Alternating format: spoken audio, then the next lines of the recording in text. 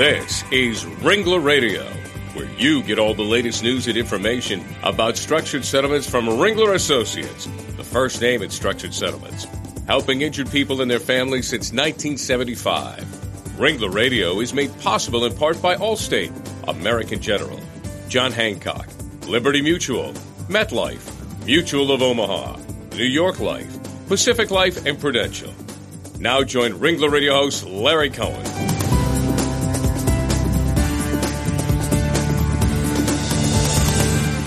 Well, hello and welcome to Ringler Radio, everyone. I'm Larry Cohen, the head of Ringler Associates Northeast Operations, and we're certainly glad you could join us again today. Well, today on Ringler Radio, we're going to spotlight negotiation tactics, and in particular, the art of skilled legal negotiating.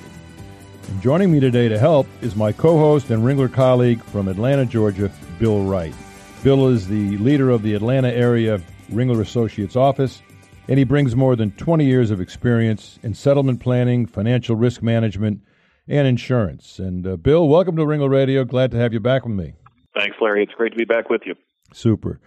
And our special guest today is Professor Seth Freeman, Professor of Negotiation and Conflict Management at NYU's Stern School of Business and also at Columbia University. He regularly trains Fortune 500 executives, senior United Nations diplomats, and leading attorneys and law students. His columns have appeared in the New York Times and other national publications, and he's the author of the soon-to-be-published book, The Ready and Able Negotiator.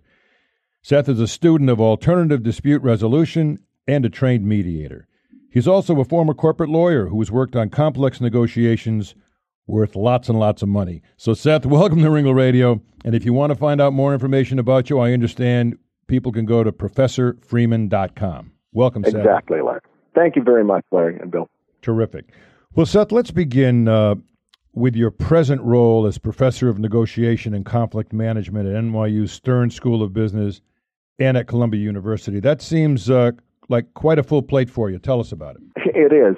I've had the pleasure of doing it for many years now, and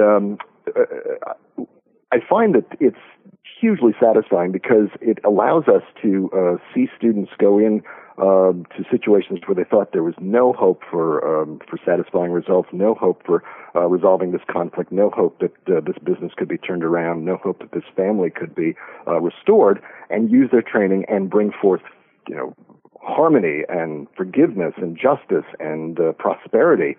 And sometimes their colleagues and their friends are just dazzled and amazed. And I go, how does that happen? And it turns out it's not magic at all. It's just the basic process of negotiation is more learnable than you typically would expect.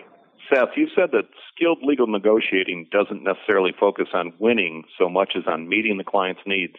Can you tell us a little bit more about that? Yeah, I'd be happy to, Bill.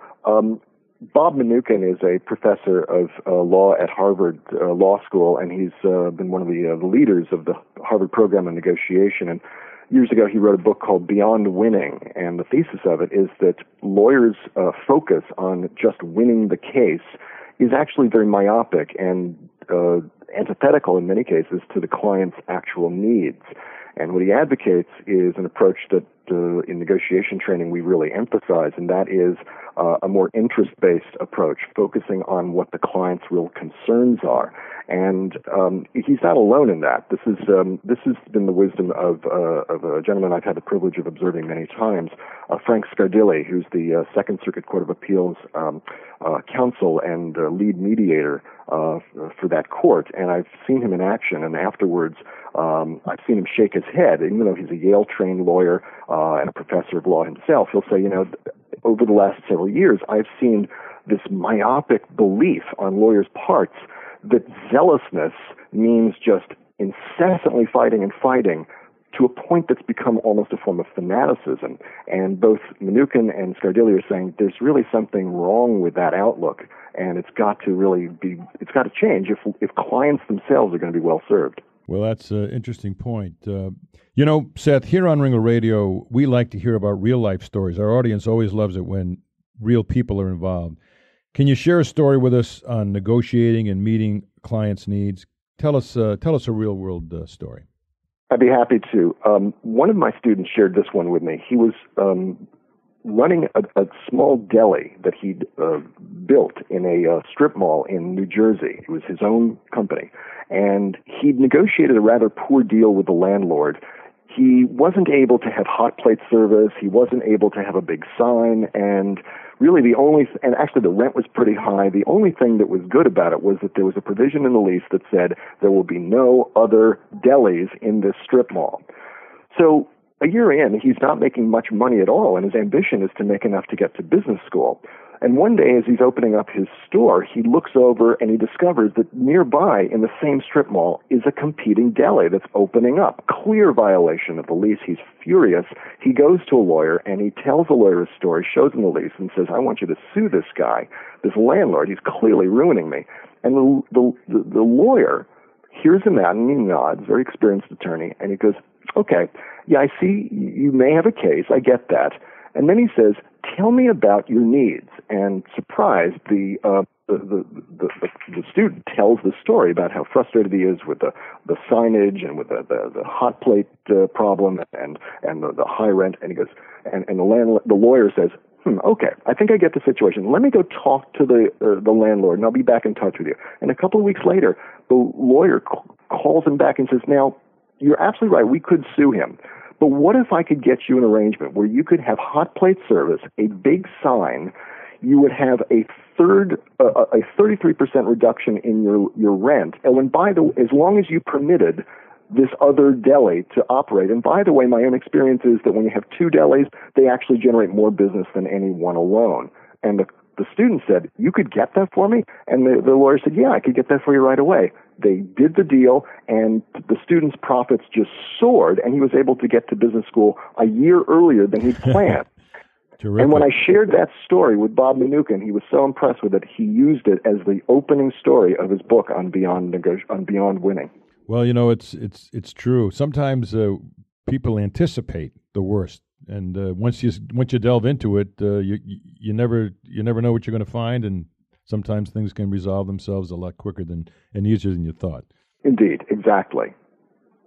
And that's the surprise, is that we typically think the worst, and sometimes that's well-founded. But even in really intense, contentious situations, even in cases of hostage negotiation, it is possible to negotiate in such a way that it ends peaceful. I've had the privilege of interviewing the founder of the New York Police Department hostage negotiating team, and if you can actually talk down somebody in that crazy situation, surely you can talk with somebody who's just defending another client.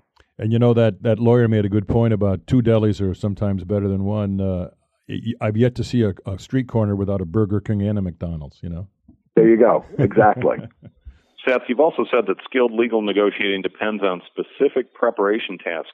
For instance, acquiring bargaining chips through discovery and motion practice is just a part of that critical work. Can you tell us a little bit more about that, please? Yes. One of the things that we're trained to do as lawyers is to focus on a certain aspect of preparation. And indeed, much of what litigation ultimately is not being in court, but gathering evidence and gathering arguments that we hope to persuade the other side to settle over. But that's just kind of a tip of the iceberg. And when you think of it, litigation ultimately is largely about negotiation. 90% or more of litigation settle.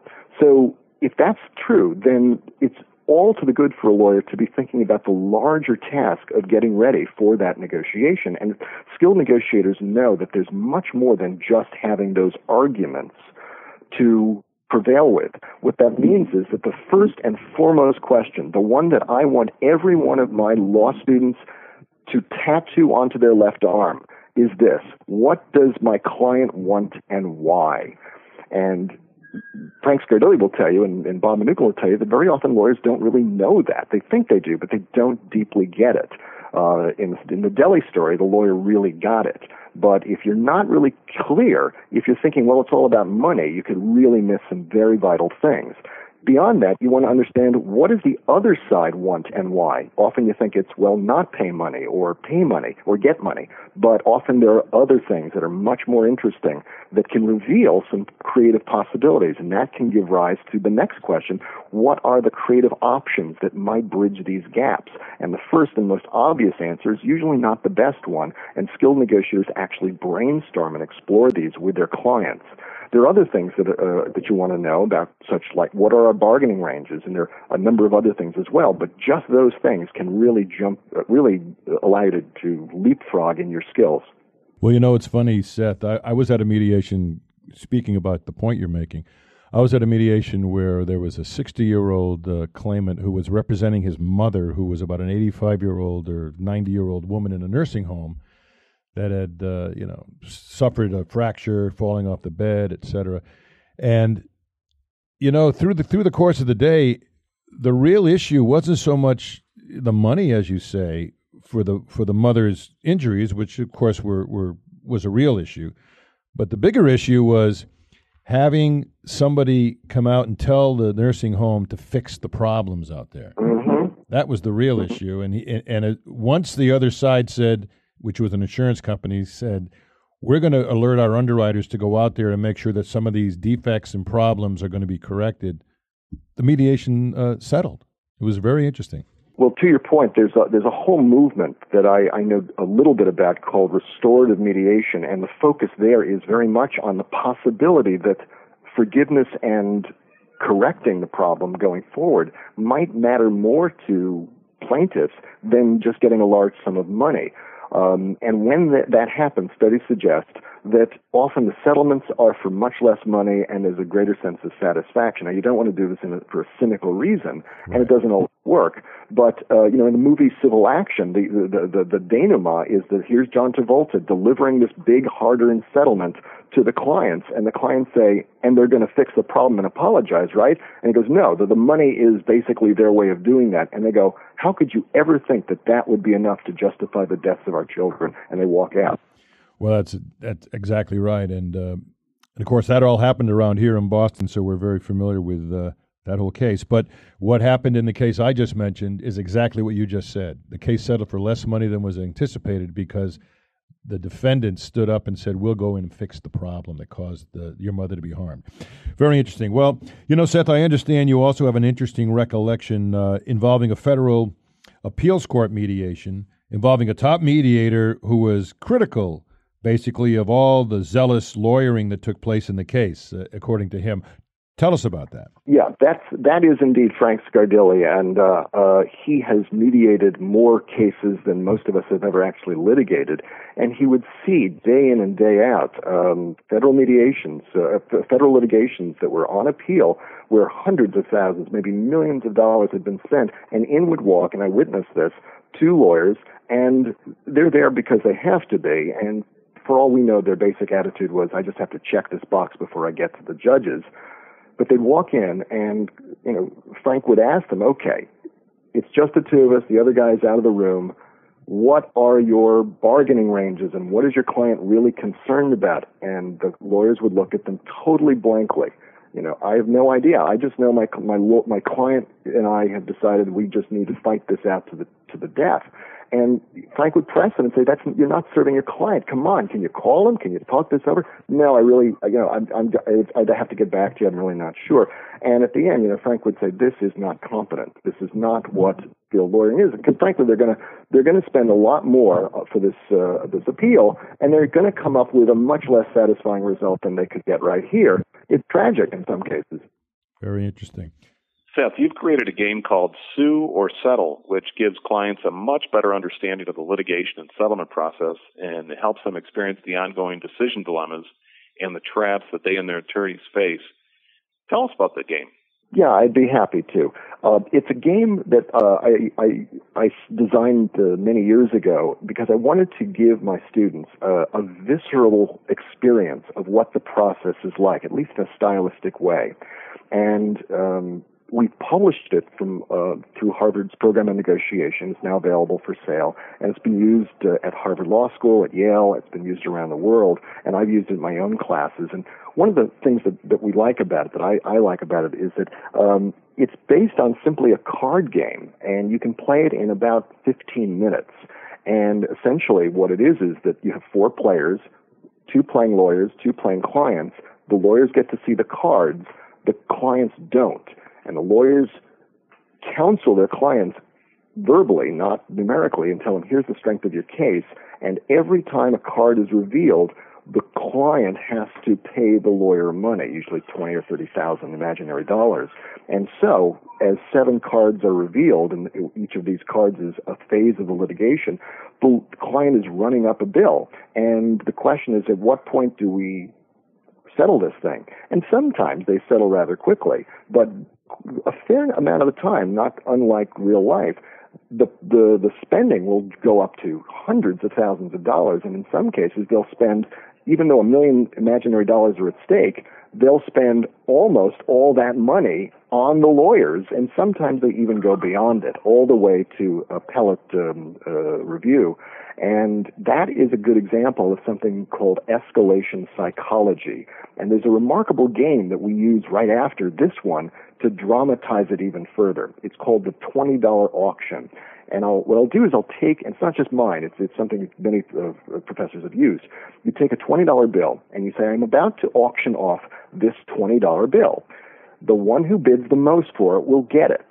And the rule is that if you bid and you are not the highest bidder, you will pay me that bid, that last bid, and get nothing. If you bid the highest, you'll get the 20. So, for example, if Bob bids $6 and Sheila bids $5, Bob will pay $6 and get the 20. Sheila will pay $5 and get nothing. So what am I bid for this $20 bill? And very quickly you get bidding around the room, $1, $2, $3, $4, $5, $6, $7, and it goes up to $18, and then $19, and then $20, and then inevitably there'll be a pause, and someone will raise his hand and say $21, $22, $23, $24, and inevitably it goes up to $25, $27, $30, until finally they quit. And then I asked them to tell me, all right, how much did you bid? And we tally up all the bids, and inevitably they've collectively bid $70 or $80. And this is a room full of tremendously bright, capable business students or law students. I've done it around the world, and it never fails. And you go, what's going on here? Well, it's escalation psychology, the very thing that can drive litigation. And its basic attitude, the basic thinking is, I'm in too far, I can't quit now. You know, it's fascinating, because I think we all experience that when we go buy a car. You know, before you know it, we're bidding back and forth with the dealer, and before you know it, sometimes you're actually paying more than you ever thought you would because you want, you know, that particular car. It's fascinating how the escalation goes. And by the way, car dealers actually encourage that thinking very strongly. No question. Well, Seth, before we break, you've seen lots of defense litigation firsthand, especially in your early days as a lawyer. Tell us about a case involving a little boy who was nearly incinerated, a case that the defense firm dragged on for 12 years before getting to trial. What lesson should we learn, other than the one you just told us about, which is it's somewhat in their interest to keep it going because the money keeps flowing? Tell us about that. Indeed. Just a qualification. I witnessed a little litigation, and then I actually left litigation very quickly. And partly it was because of this very story. I was a junior associate, and I was reviewing a case they'd handed me. And in the red weld, I discovered 2 shocking facts. The basic backstory was that this little boy, 5 years old, had been playing in the yard. Parents were doing some spraying of insecticide, and some got on him. He came indoors after play, turned on the TV set, and burst into flames. And miraculously, he survived, thank God. But as I'm reviewing the red weld, I discovered 2 shocking facts. First, he's now ready for college. And second, he's been in litigation ever since for 12 years, he and his family, suing our client, the chemical manufacturer. This has gone on for 12 years. And I went to the senior associate running the case, and I said, look, I'm new to this. Is this normal? And he smiled sheepishly, and he said, well, I guess we did our job a little bit too well on this one. And what he meant, of course, was our job has been just delay, and hope that this family goes away, gets tired and dissipated and just quits. Tragically, it's actually ironically called scorched earth litigation. And my task that day, and that for that assignment, was to draft a motion vigorously arguing against an evidentiary motion that 6 months earlier we had argued the opposite position for. And it was all just to drag this on as long as we possibly could, and it was tragic. Well, that's why often people refer to it as the litigation game, because it does sound like that, doesn't it? Well, let's take a quick break right now, but back in a minute, right here on Ringler Radio with Seth Freeman and Bill Wright, talk more about this fascinating subject. We'll be right back.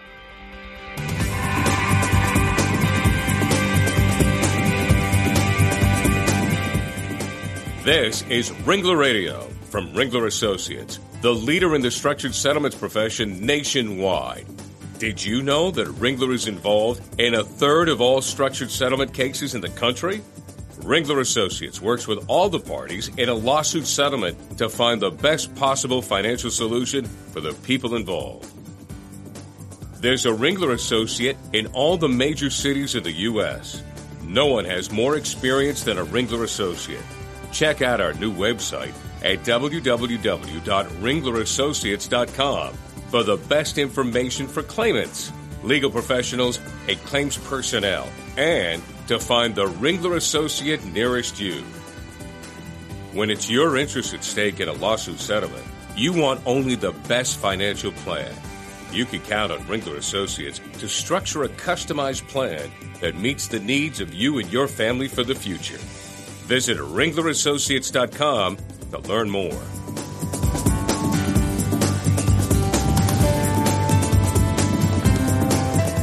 Welcome back to Ringler Radio. Glad you could join us. I'm your host, Larry Cohen, and today I'm joined by my co-host and Ringler colleague, Bill Wright from Atlanta, Georgia, and our special guest, Professor Seth Freeman from NYU Stern School of Business and also Columbia University. Seth, tell us about your soon-to-be-published book, The Ready and Able Negotiator. That must be quite exciting for you. It is, Larry. Thank you. It's based on the idea that preparation is crucial to negotiation, and some have argued that 80% of your success at the bargaining table is shaped by what happens before. And most negotiating books, and there are a lot of really good ones, most of them don't focus on preparation as such. They basically tell you these are the basic principles, and of course you'll want to have those in mind when you prepare. This book, Ready and Able Negotiators, designed to specifically walk you through the process of preparation. And in 2010, a business professor named Karen Walsh published a study that found that if you systematically prepare, then not only do you tend to produce about 11% more wealth for yourself than you normally would otherwise, but curiously, the other negotiator also realizes 6% wealth increase on average above what she would have realized if you had not systematically prepared. So it really is a process that can make both sides better off, and your side especially well off. And the core of the book is a simple planning tool or mnemonic called I foresaw it. And those are 10 letters, and each letter stands for a word, and each word stands for a key question that skilled negotiators answer for themselves before they walk into the negotiating room. And you can do it in as few as 10 or 15 minutes in a crisis, but it expands to the complexity of the situation and the negotiation. And students of mine have used it to save mergers, to transform families that were breaking up, and for all kinds of transactions. Terrific. And if I can help you out a little bit here, Seth, where will people be able to find the book?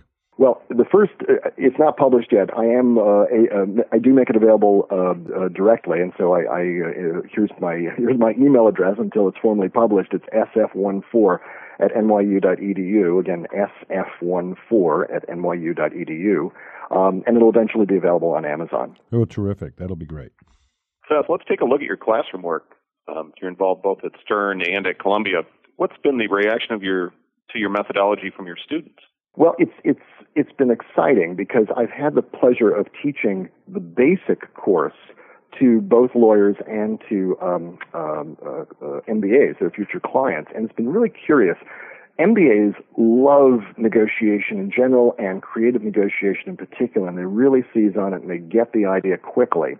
When I teach it to law students, understandably, it's a slower absorption rate. It typically takes 1 or 2 or maybe even 3 weeks more for them to really get the idea of creative, mutually satisfying negotiating than my business students do. And it's understandable because if you're spending 2 or 3 years reading hundreds of articles, each one beginning with the word versus, as every case we ever read begins, you're going to have an adversarial mindset. And the idea of collaborating, or at least thinking about the other side as well as your own, is a foreign idea. So it's not surprising, but eventually they get it.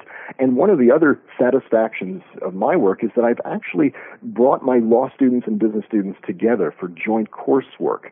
They sit side by side, they collaborate, and they produce negotiations along the life cycle of a business in a special course. And it really is when two worlds collide. Initially, they discover, my God, we think like, you seem like you're from Neptune. How do you think like that? But by the end of it, they actually find, hey, we really can collaborate. We actually understand each other, and it gives them a chance to speak each other's language. Well, Seth, have you been doing this teaching long enough to have seen graduate students and students after graduation in the business world, in the legal world, actually employing some of these techniques and things you've taught them?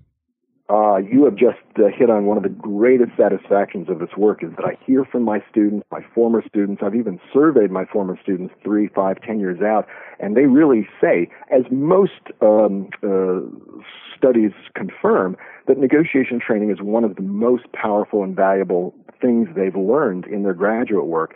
And I've stories of students who have they've come to work one day.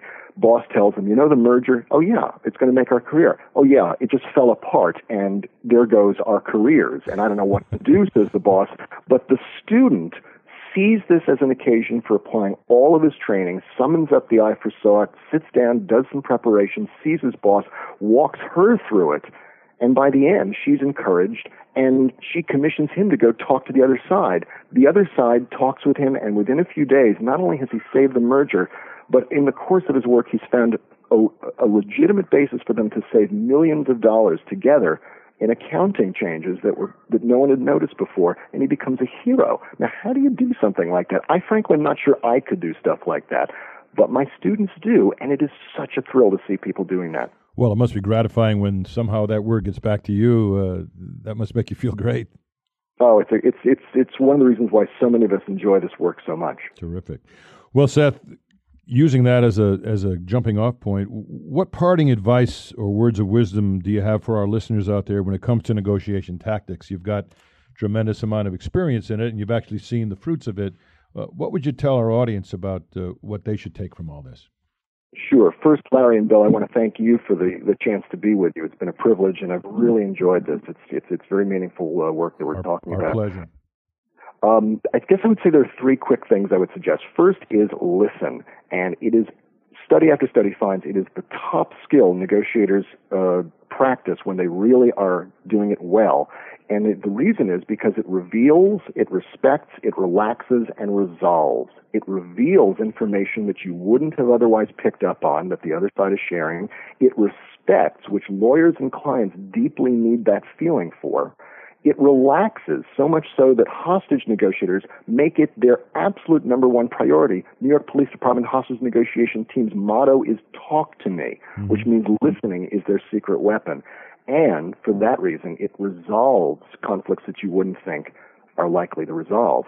Now, one of the best ways to be ready to listen is to prepare. I find that when I'm not ready for a conversation, I'm more defensive and I'm more shut down. But if I'm prepared, I'm more relaxed and capable of actually absorbing what people are saying to me.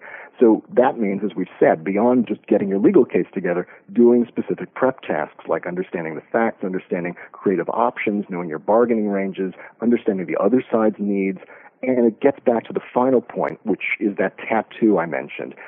the most important idea I would want my law students to take away is to master the question, what does my client want and why? If you're really focusing on her interests, not just win-win-win, you may be a much more capable servant of her mandate, of her needs, and that's the highest call that lawyers have. Terrific. That's tremendous advice, and we thank you very much for that. Now, Seth, you gave us your email address a little earlier, talking about your book, but for some of our audience who may not have been quite there yet, why don't you repeat that and tell us how else we could get a hold of you if our audience would like to do that? Sure. First, I'll share the email address again. It's S as in Seth, F as in Freeman, sf14@nyu.edu. Again, sf14 at nyu.edu. And my website is worth checking out, too. Sure. It's professorfreeman.com. professorfreeman.com, and there you'll see videos of me talking about some of these ideas and some useful articles on the same subject. Terrific. That sounds good. And Bill, what about you if our audience wants to reach you? Thanks, Larry. Anybody can reach me at my office at 770-263-7577 or at bwright@ringlerassociates.com and through our website at ringlerassociates.com. Well, that's terrific, too. And Bill is very right, no pun intended, that you go to our website, ringlerassociates.com, and you can find any Ringler Associate around the country. And you can also find any Ringler Radio show that we've done. We've done quite a few of them. You could also find these shows on ringlerradio.com, LegalTalkNetwork.com, or you can go to iTunes where you can download the shows and listen at your leisure and listen to all the interesting information, especially as you heard today from Seth Freeman. So with that, Seth, again, thank you very much for joining us today. It was very informative. My great pleasure, Larry. My great pleasure, Bill. And Bill, thanks for being a great co-host. Thank you, Larry. And to the rest of you out there, go have a great day. The views expressed by the participants of this program are their own. None of the content should be considered legal advice. As always, consult a lawyer. Thanks for listening to Ringler Radio. With over 1 million listeners, Ringler Associates, the first name in structured settlements. Visit ringlerassociates.com today.